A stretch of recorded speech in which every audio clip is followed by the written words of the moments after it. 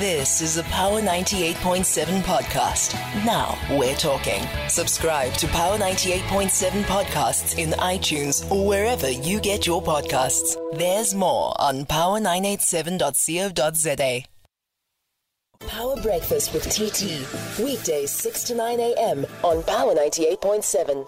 24 minutes after 6 on the Power Breakfast. So the Gauteng Department of Health has issued a stern warning against engaging in risky sexual behavior.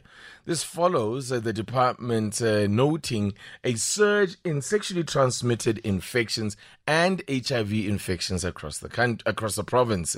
In a media statement released yesterday, the department reported that between April and December 2023, a total of 167,109 males sought treatment at public health facilities across Gauteng, with a significant portion of that number, that's about 40%, being treated for male urethritis syndrome, MUS for short.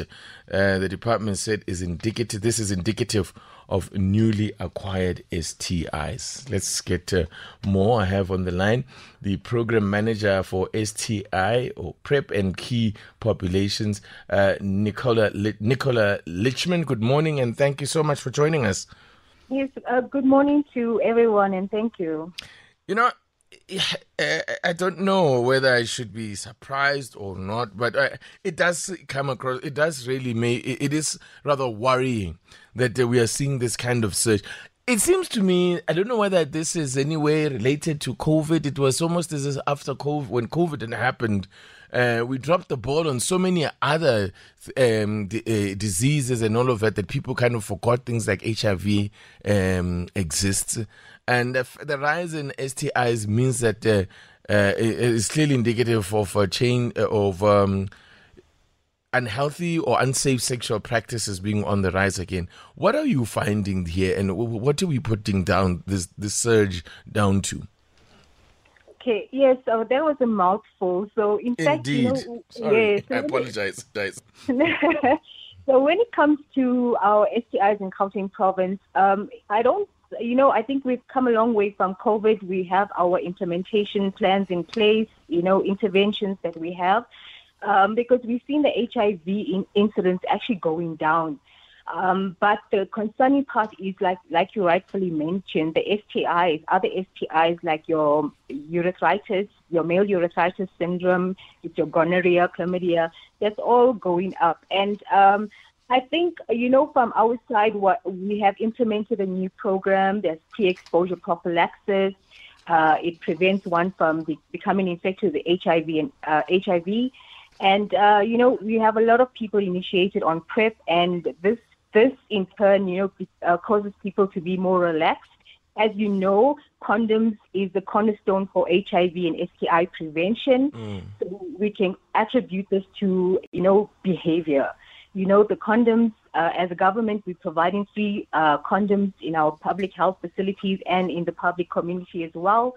And they are readily available. And all we're saying is, the community members, please, even if you're on PrEP, even if you know your HIV status, continue using a condom consistently and correctly. That's your main prevention method for the STIs.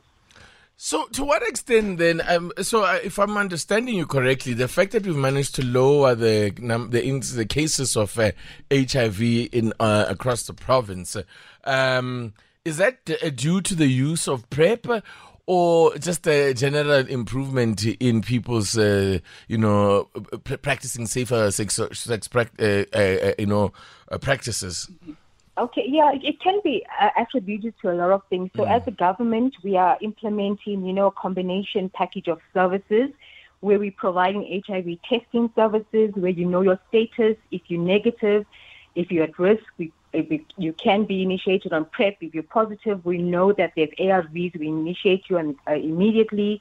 So also, in addition to that, we've got your voluntary male medical circumcision program and your condom program. So, even health education is taking place. So all of these interventions, we are definitely seeing a remarkable improvement in the in the reduced HIV incidence in Gauteng. Yes. The fact that this higher proportion of what you are finding, of cases that you are finding here amongst men, what does that actually tell us? And I mean, how does this impact or how does this impact women? So we know that, majority of the partners are homosexual, are heterosexual in terms of a male and a female partner. And it's actually telling us, that our men out there need to utilize the condoms, protect their women, whether they have a certain discharge, know the signs, know the symptoms, protect themselves and their partners.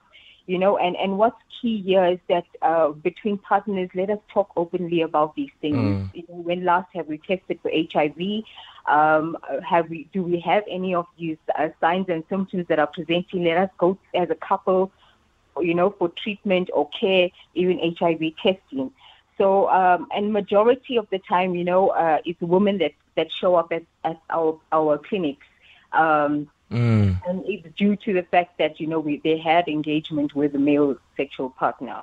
So that age-old problem still persists where, unfortunately, women are not in control because of, they can't insist on their partners practicing safer sex and also in the process protecting themselves. So we still have that age-old problem. Definitely is there, especially with negotiating safe sex. We see it in today's times, our young women, engaging in age-disparate relationships with maybe older men.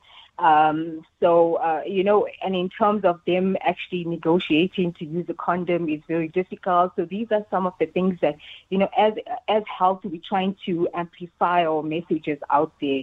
In terms of utilizing the condom, have one sexual partner, your status, and I think that, to change one's behavior is quite complex. But as a department, we know we just need to continue to educate people and show them how to protect themselves and what to do. Thank you very much there to Nichola Litchman, a program manager for STI, PrEP and key populations. I appreciate your time this morning. Thank you so much. So again, the responsibility still lies with us to engage in safer sex practices and protect yourself. And if you can't protect yourself, at least protect yourself, your partner from yourself. 6:31. You've been listening to a Power 98.7 podcast. For more podcasts, visit power987.co.za or subscribe wherever you get your podcasts.